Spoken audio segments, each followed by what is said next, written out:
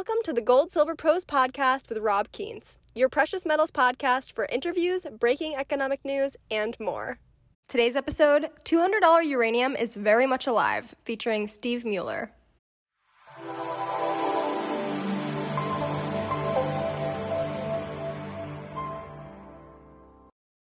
Hey everybody, this is Rob Keynes with GoldSilverPros.com, and today we're going to get a uranium update from our good friend Steve Mueller. Steve, how are you doing today? I'm doing really well, Rob. It's good to see you, man. Thank you. Yeah, good to have you back on. I know it's probably been a couple of 3 weeks since we have talked about uranium, and in the meantime, uranium prices come down a little bit. It's in a little bit of a correction, which is normal when you see it go the way it did. There are always dips and runs like that, so I'm not overly concerned. But I thought it'd be a good time to talk about it, and I think you maybe had some intel and some thoughts on the market. So I'm just going to let you take it away and tell us what you got. Okay, yeah, I think the fundamental case is stronger than ever, and the price action is just like you said, it went parabolic and it's come back down, and now it's definitely at a time where I am encouraging friends and family and everybody I know, strangers, to accumulate some, because I think they're going to see some pretty amazing gains this year. And I'm not calling the bottom this week. Maybe we've got a good chance of that, but before the end of the year, we're going to see some fireworks. There's some stuff behind the scenes that I'm going to try to go over what I can. Okay. Well, cool. We'll pull up the. And my social media person is going to be super interested in this because she bought uranium stocks. And so she's like in uranium. She's like, "Oh, my stocks are down right now. I need something." I know. I was talking to her last week. I was like, "Don't worry about it." So Kazakhstan produces about 43% of the world's uranium, and the French Orano, the Canadian Cameco, they all have JVs there. And it's the largest land border in the world between two countries. So, Russia was obviously pretty concerned with the unrest recently, and their leader actually invited the Russian special forces to come help quell the protests. So anyway, that is still ongoing. Things are still not peaceful. Banks and infrastructure are still not quite back to normal. It's getting there. But we saw the CEO of Kazatomprom come out and say, "Oh, it's all okay. We're going to meet our obligations." And then a couple of days later, he's like, "Oh, well, there's a risk of supply chain disruptions and COVID and I think people overreacted to this, expecting them to declare force majeure in a day. Yeah, and that wasn't my base case. My base case on probability is that in 15 to 18 months, they're just not going to be able to produce everything they thought they were going to. Yeah. And what are the main reasons? Just restate the main reasons for everybody. For Kazatomprom? The country's, it was much bigger than what Canada's got right now with this trucking thing. A significant portion of the population was very upset because their gas prices got raised. They use compressed natural gas for a lot of their cars and trucks just to get around. And their average, income is for a good engineering job with one of the miners like Gazprom or Kazatomprom or whatever, is $11,000 a year. A lot of these people are living on $600 a month. And their gas went up 100%. Percentage-wise in a day, and so that kind of pricked the pin of a lot of, I think, anxiety they had about inflation, about a lot of things. Maybe there was some foreign interference going on too, kind of taking advantage of the tension. I don't know, and I won't speculate to that, but there was a lot going on. There wasn't just one thing. There was a lot going on. But it's going to be very hard. Just this last week, they fired about half the staff at Kazatomprom, and everybody else that wasn't fired got to take a lie detector test. And I'm sorry, that's just not normal business in It's not the Western world. I don't think they're going to be able to meet every pound. You're fired, you take a lie detector test. You're fired, you take a lie detector test. I mean, like, I think they're, you know, I just don't see how they're going to be able to produce 100% of what they had last year. Now, some of that could just be the cost of the acid that they use to leach the uranium out of the ground. Some of that can be the cost of gas. Some of that's going to be, I think, the availability of workers, you know. Some of that is the government. The new government's already been installed, and they're talking about taxing every single commodity, you know, gold, uranium, all of it, copper, gas. You know, they produce about 1%, I think, of the world's gas and stuff too, you know. So they're about a little over 1 million pounds a day, I think. So or 1 million barrels a day. So, you know, I expect their all-in sustaining costs to rise from, you know, a few dollars to be more in line with the rest of the world. And a lot of, you know, new incentivized production, it was thinking, oh, well, we need 55 or 60 to get people to come online, but we've seen all this inflation for everybody. I think that number is now 70, 75 to be sustained. And I think you're probably going to need to hire that in order for them to get financing. So I think we're going to have to see 80, 85 before any of these new mines get contracted. So that unrest, you know, had a cost. And, you know, there's a lot of different metals that are in a shortage. Yes, lots of metals. Right? I mean, like, we've talked about a lot of them. Silver, you know, I think that's going to hit in the next copper, lead, zinc. I mean, just go down the line. Technically, they're all, even though they're not all manifesting in price right now, projections are over the next 3 to 4 years, we're going to have massive shortages of everything, especially when you have China building 57 New York cities and not even putting any people in them, you know? Yeah. And Africa and India continue to grow, you know, I think that's a huge thing. So this is from Mr. Hune, our friend, and he said, you know, he expects 50 to 87 million pounds shortfall this year. Oh, if you're going to share screen, sorry, we're not seeing it. Oh, goodness. I've been sharing the screen. I'm so sorry. Oh, my apologies. I should have said something earlier. That's okay. I do that all the time. I just kind of wing it and pretend that I didn't have anything to put up, right? I actually did, but I'm so sorry. Okay, can you see it now? I can see the flag. Okay, so flag of Kazakhstan. There we go. There we go. And then here's our map of Russia. Here's the border. Kazakhstan. Good Lord, look at the border. You weren't joking. No, and it's impossible. You know. You think if they build the Great Wall of China around Kazakhstan, it'll stop an invasion? No. No. And you know, this might be a good time to go back over. Uzbekistan's right here. Yeah. I don't know if you can see my mouse. And southern Kazakhstan is where most of the uranium comes from. There's some mines in the north, but most of it's in the south. As is the Russians' Cosmodrome, their launching pad for their space program. Okay, a question for you, Steve. Is it any coincidence that 3 countries have been in the news the last couple of years that are bordered with Russia? Kazakhstan, Georgia for the pipeline, and now the Ukraine. And I have people on Twitter saying, well, it's all the U.S.'s fault. But okay, fine. I know the U.S. is often an aggressor. But look, a lot of the news is around these areas that are right around the Soviet Union. So obviously they have something to do with it. Yeah. I don't believe in coincidences. And I don't know if too many of our friends and Gold Silver Pros do either. But it's definitely going to be a security of supply issue.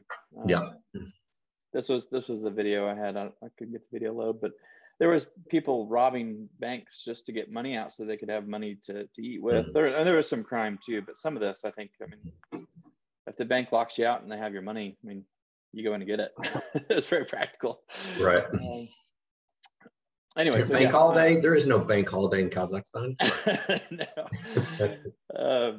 So Oscar, the CEO, had said, "Oh yeah, we've got this, right?"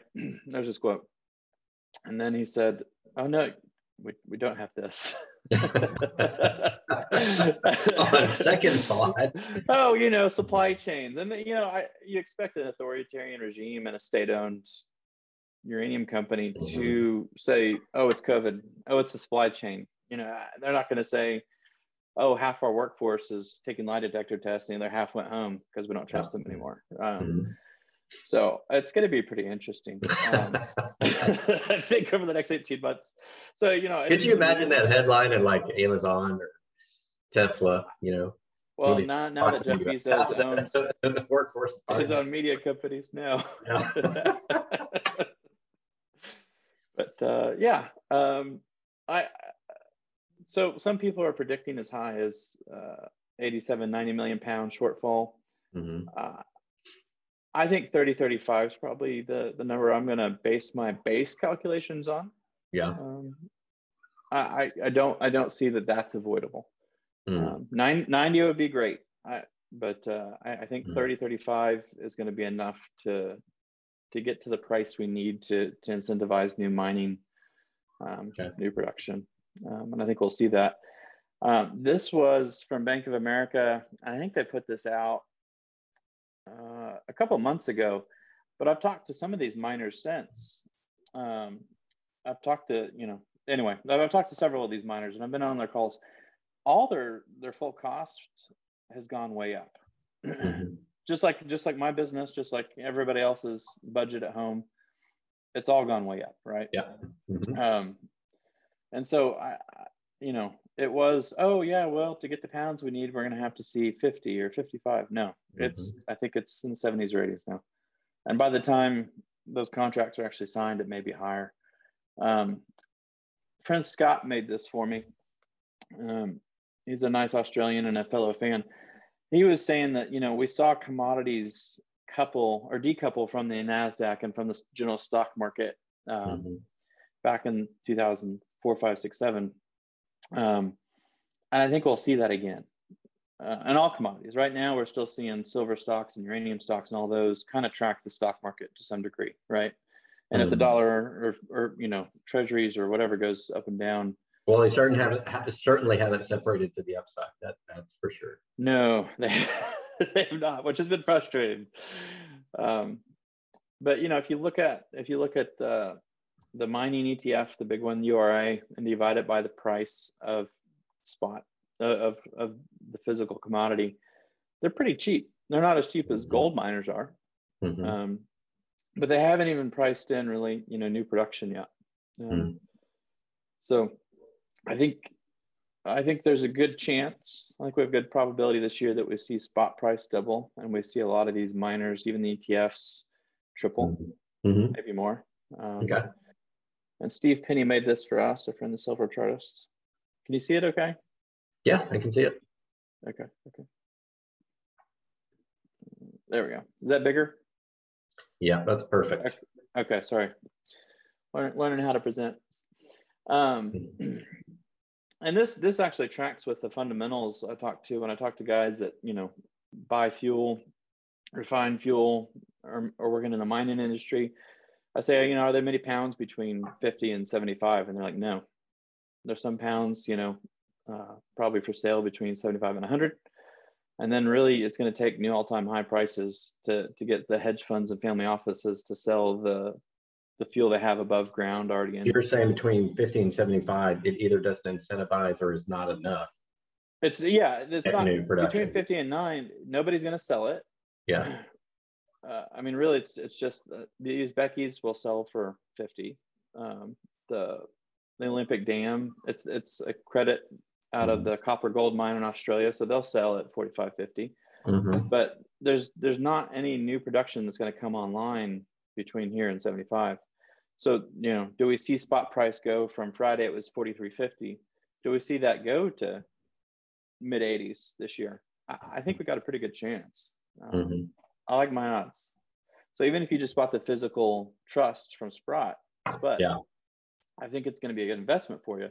But I think you're going to get a lot of leverage to that. And this was another one Steve made, and it was uranium versus oil. So I like to price assets and other assets.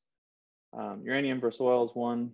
I think we see another break where uranium outperforms oil. And I'm pretty bullish oil, but I think uranium, because you have so much more power per pound come out of it to make electricity, to make heat.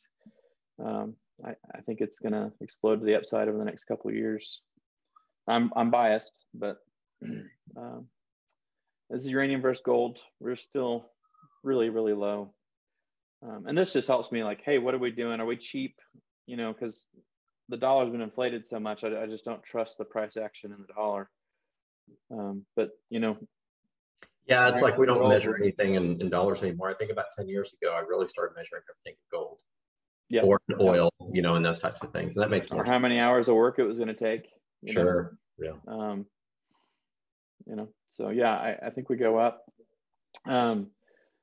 Steve was saying we kind of lost support and we're dipping down to the 200 MA, and it went, we actually went below the 200 moving day average. But I think it's a pretty great buying opportunity right now, because I think we explode out of the upside of this channel. I think we probably see $120, $130 URNM this year by the end of the year, and that's it. Should look. I think it's in the 60s right now, so I think we probably see it double pretty quickly. So I think it popped down below, but I think it's going to pop back up above before the end of the year.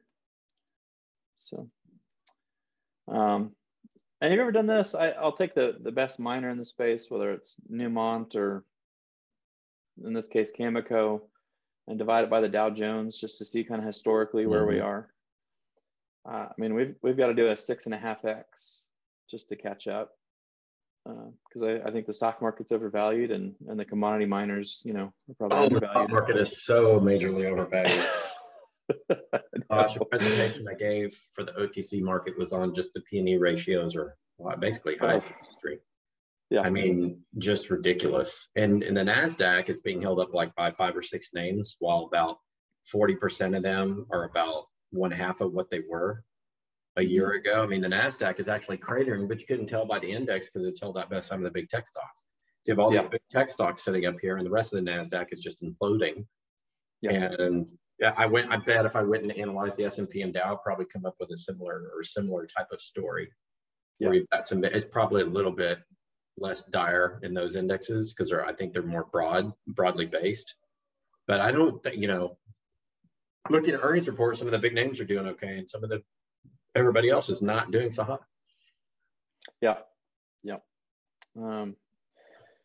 So here's some Grant Chalmers, our friend in Australia. He said that he's tracking kind of the sentiment, and it got pretty overheated in November. And it's come back down, and I think unfortunately there's probably a lot of retailers that got shaken out by the price correction.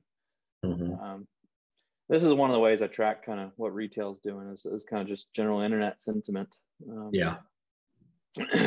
And I think unfortunately it's at a low, just at the perfect time to buy. I think there's probably the least participation. But yeah, hopefully our friends and Gold Silver Pros can get in on that action. So I think we're about to see a parabolic move. This is called the Livermore cylinder on speculations, and Jesse Livermore is probably the most famous investor and speculator I knew of.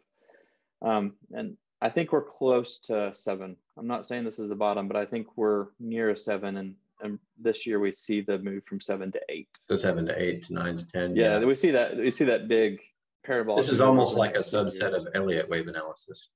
Yeah.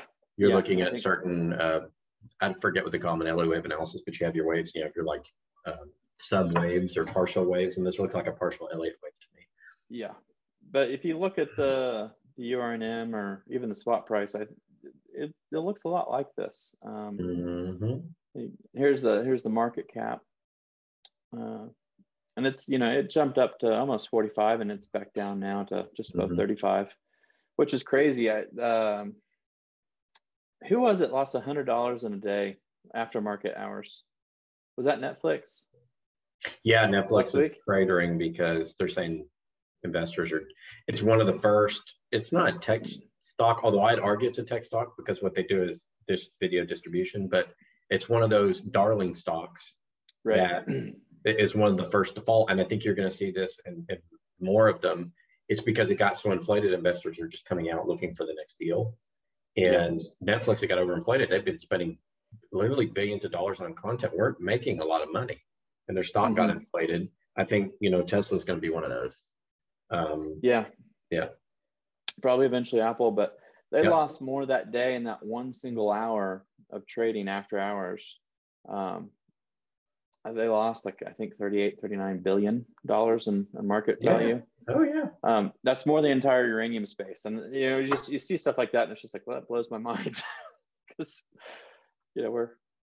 Yes, because Netflix is so much more important than power generation for billions of people across the world. We have to have our Netflix, but we don't want to value the power generation. No, we don't. We would never do that. That would make entirely too much sense.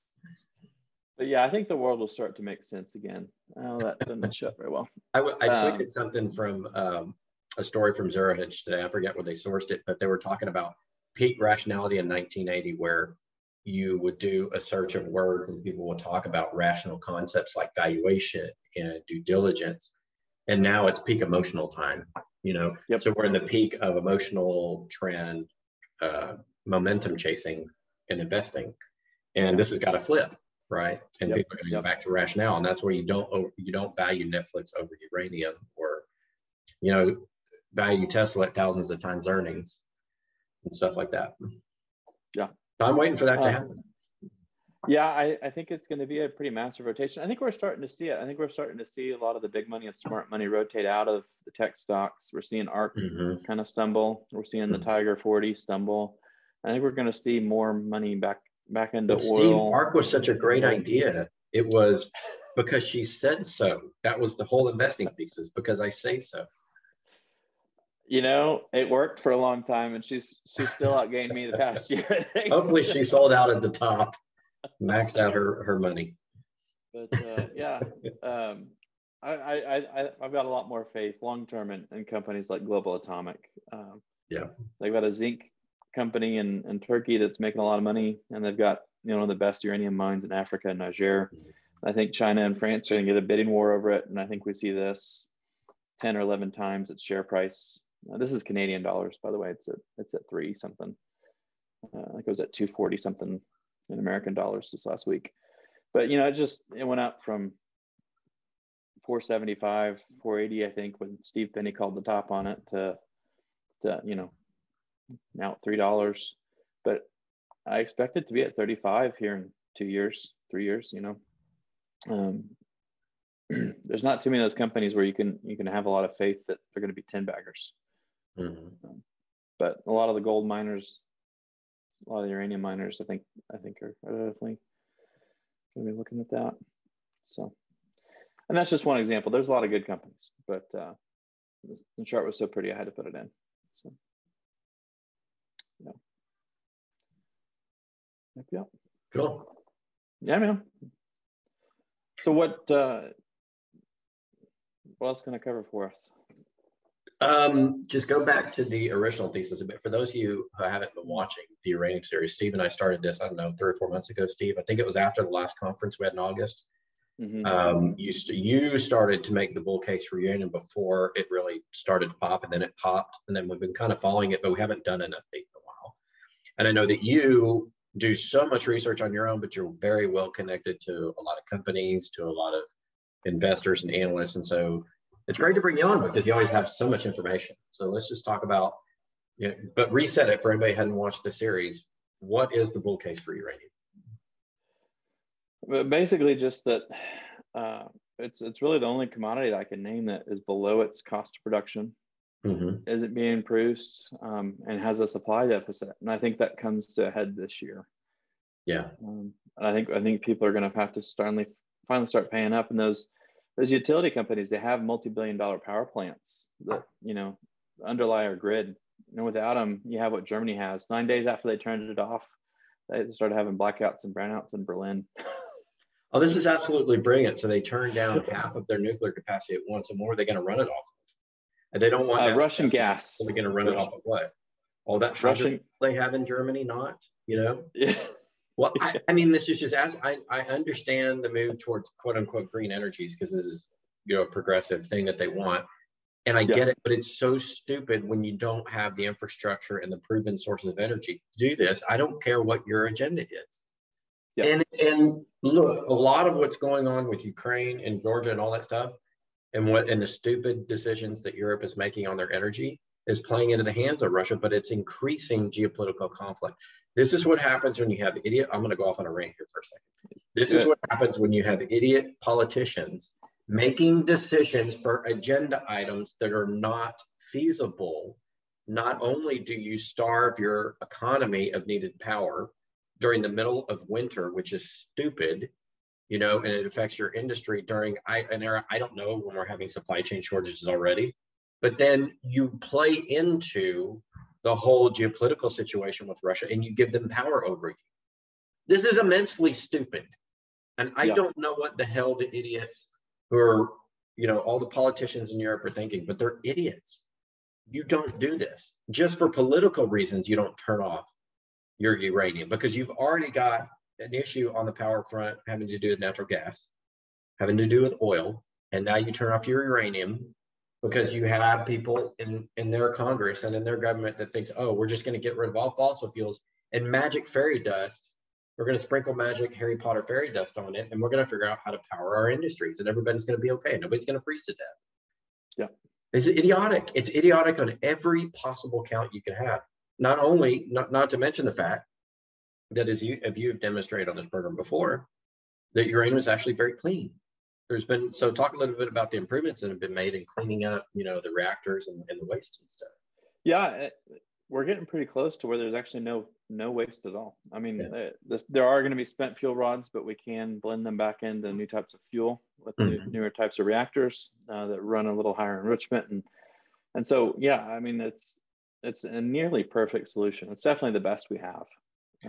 So in other words, the industry has figured out how to address a problem with idiot politicians getting involved. Imagine that, the free market. Yep. Yeah, and I think that's probably the bull case for all commodities, but especially so for uranium is the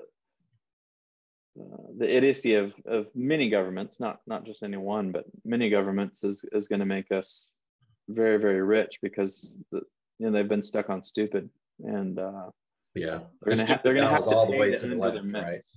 Yeah, but they're going to have to pay us to undo their mistakes, right?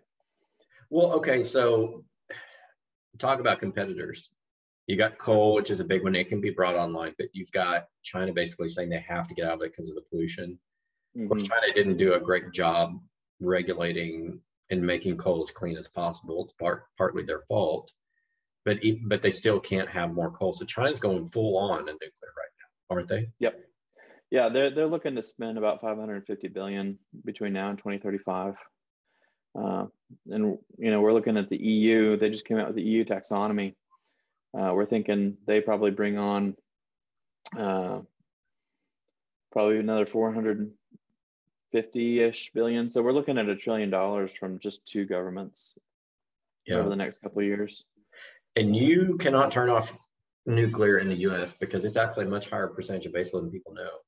And going back to February of last year when we had the snowmageddon in Texas, you had the freezing gas wells and all that stuff. And what had happened in Texas was there's so many people moving here, our baseload requirements have gone bazonkers.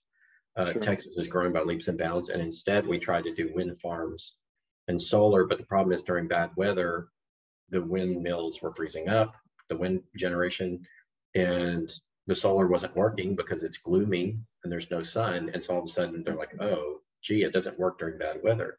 Now, typically Texas has traditionally pretty good weather, but even so, when I had solar panels on my roof, you would get during the middle of the summer 5 good hours of solar power.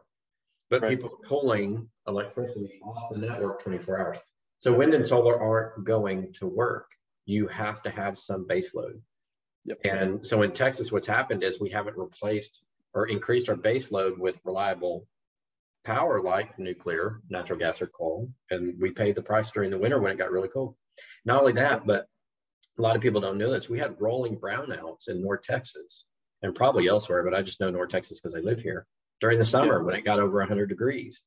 And they kept telling us it's the grid. It doesn't have enough power. And they had to basically go install more power very close to where I live. Within about 10 miles of where they lived, they had to increase baseload this summer because you couldn't, people couldn't air condition their office spaces. So, anyway, so this is going on everywhere, but nuclear really is the only answer if you want to get out fossil fuels. Yep. Yep. I heard an internet rumor that I haven't been able to confirm, so I don't want to pass it on as gospel. Sure. But I don't want to not share it, because I think I want all my friends and family and fellow gold silver pros to be prepared. I think there's a pretty strong possibility Cameco's McArthur River comes back online. And I think they'll announce it at their February 9th meeting. We've heard a lot of CEOs. I've heard 5 CEOs in the last 2 weeks tell me about how the term contracting's come way up because of Kazakhstan and because of security of supply and because the spot market's getting tight. And so I think they've probably found 4 million pounds worth of contracts, which is what they need to open it. And they've probably done it at $60, $65 a pound. We won't know those numbers until a couple of quarters after, and it's kind of disclosed in their K10s, 10Qs. They're financial disclosures, right? Like that's how we kind of backwards and math it. But it's an 18 million pound a year potential mine, but they can do as little as 4 and be profitable if they have the right contracts, and I think they do. I think they announced that here in less than 2 weeks. And I'm afraid what will happen is the prices of a lot of these companies will go down because the market will misinterpret that as, oh, there's no supply crunch. When they should hear it, and they should hear, oh, McArthur River is starting back online. The bull market has started for reals. Right? And so I think a lot of people will do the wrong thing as a knee-jerk reaction for a couple of days and lose money. And so that's why I'm not calling the low today, because I think Cameco might come out and say something. I'm not impressed with their corporate communications. They kind of stick their foot in their mouth a lot, right? Yeah. And I think they'll probably come out and they'll try to say, hey, good news for us. We've got some contracted pounds, and yeah, good for them. And instead of their share price going up, or instead of the industry share price, industry stock market cap going up, I think it might go down. And I think, man, that's going to be one heck of a buying opportunity. So look for that. I don't know that's true. I think it's probably true. Steve, what do you say to people who, we've had a little bit of a downturn? Normal. We always have pullbacks in market cycles. It never goes up in a straight line. What do you say to people who are a little bit frustrated with that? Because we had that big boom in uranium. We don't think it's the big boom. We think it's just telling us we're in a bull market, but some people got frustrated by that, not seeing that straight upward line. So what are your recommendations for people? Just revisit the bull case that we don't have enough pounds. We can't get enough pounds. I mean, all these mines are going to take 2 years at least, to get them back open, or longer. To get them open, and new stuff can take 7 to 10 years, especially with permitting, exploration, building mines, transportation. Right. That's a far left part of the supply chain, getting it out of the ground. That's also a huge concern because of all the growth and need for power. Right. You mentioned China. We mentioned China. These other people bringing on, and further, I think, Steve, that projections right now don't necessarily even take into account how wind, solar, and hydrothermal and geothermal are not going to be able to support the baseload requirements going forward. Correct. Not any one of those. Not that we want to demonize any one of those. Like I said, I had solar panels on my roof for years. I loved the power it gave me, but they're just not sufficient for baseload. And so all of this hype around this green revolution and relying on that, either it's hours a day you can get out of it, like solar, or wind doesn't always blow. We've experienced that in Texas. Or hydrothermal and geothermal, there's limited areas you can actually pipe that in and actually get it. So the availability of some of these alternative energy sources for baseload power that people think are going to be, the future of energy generation, it's not enough. Right. It really, and it will never be enough. You'll have to always have something else providing baseload power. And I think we don't even know the ramifications of all this policy making around moving to those green energies that's not even rolled out yet. And the projections that they're using and their estimates that the think tanks and the analysts that are not going to come true. but Steve, that the politicians are making decisions on. So I think it's even more so in the next 3 to 5 years as we begin to move into this new phase of green energy revolution, that it actually exacerbates the problem and makes it worse. And what's going to happen is people aren't going to invest at the far left of the supply chain in the mines, and you can't turn them up right away, like you said. Even if you got one on maintenance, it takes a couple of years. And even if you fast track permits, you know, it's the physical process of getting everything ready. And the mines that we have, you know, the exploration dollars may not be going into. So that, you know, that's sort of the hidden, you know, beneath the surface risk here that governments are going to be facing, people are going to be facing, you know, in energy, that I think is even more so going to manifest in stuff like uranium. And I think it's going to bring coal back. It's going to bring natural gas back. All those prices are going to rise. Right. Yeah, this was just an early innings. I mean, we went parabolic for a minute, and there was just traders going to trade, you know, and they traded it back down, and that's fine because they had year-end profits they wanted to take to show that, you know, they got certain numbers and whatever. And we got definitely stretched on the RSI, and that makes a lot of those hedge funds and big money uncomfortable when you're, you know, sitting in an RSI 75 or 80. But I think we're going to see a lot more of that this year. It's going to be pretty enjoyable. But I'm definitely not selling any of my shares of anything until we're above the price of what it takes for a new mine to start. I mean, yeah, it has to be, and that'd be like selling silver at $4. I mean, like, no, and I know it costs them $18 to make it. You know, like what? You don't sell it at 12. You don't. Sell and it has to be sustained. It can't just go up and stop. That's not how this works. Mining takes a long time. Correct. And it's extremely capital intensive. That price is going to have to go there and stay there, right? Right. And for quarters, not just a week or a month. Yeah. Quarters. Yeah. So real quick, what about thorium? I've been following thorium for a long time. You have Flibe, who had this idea of doing the molten salt reactors super safe. Yeah. We know uranium's a lot safer now than it used to be, but uranium's going to run out. We have much more thorium than we have uranium, to be honest with you. Sure. And with uranium, you know, also being used for other things in the military, it's gotten the lion's share of the attention because you can militarize it and you can use it for power generation. We already had that power generation technology. Do you think thorium ever starts to become a replacement? Think, you know, palladium became a replacement for platinum all of a sudden. Right. Do you think thorium eventually becomes a replacement for uranium, you know, anytime in the foreseeable future? A replacement, no, because the thorium reactors need uranium to run. Mm-hmm. That's so a not good a point. replacement. It's kind of like the starting process has to be uranium, right?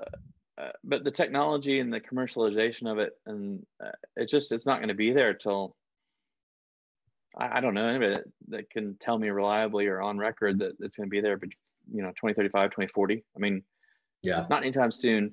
It'll be more for our kids than it will be for you or me. I agree with you. Hopefully we have enough uranium and natural gas and coal, and they don't shut everything down, that we have electricity and we can do these videos for the next 10 to 15 years. Yeah. Otherwise I'll have to find something else to do for a living. No, but I mean, you know, people ask me about fusion. I've talked to the scientists doing the fusion research in Chicago and emailed them, and I was like, you know, how close are we, guys? And they're like, oh, we're making good progress. I'm like, okay, so you know, what year? And they're like, oh, it's gonna be a couple decades. And I'm like, okay. I remember when I was in junior high, so this is probably late 80s, late 80s, 87, 88, when they were talking about fusion and fission and all of this stuff came out about how we think we've cracked the code. Oh my God, that was 32, 33 years ago. Yeah. And we still have not really cracked that code. So I think people need to understand when we're talking about these futuristic scenarios, they never occur as quickly. We can write about them. We can write books about them. You know, Isaac Asimov can write books. And, you know, we can all talk about how great it's going to be to live that Jetsons future. But it honestly takes a lot longer than people think. I mean, they've been talking about both fusion and fission for ever since I was a kid, probably even a lot longer than that. But in popular media since I was a kid, even before we had the internet, I was hearing this on the radio. We've got a breakthrough of fission. We got a breakthrough of fusion. And then 30 years later, we're still not using it, right?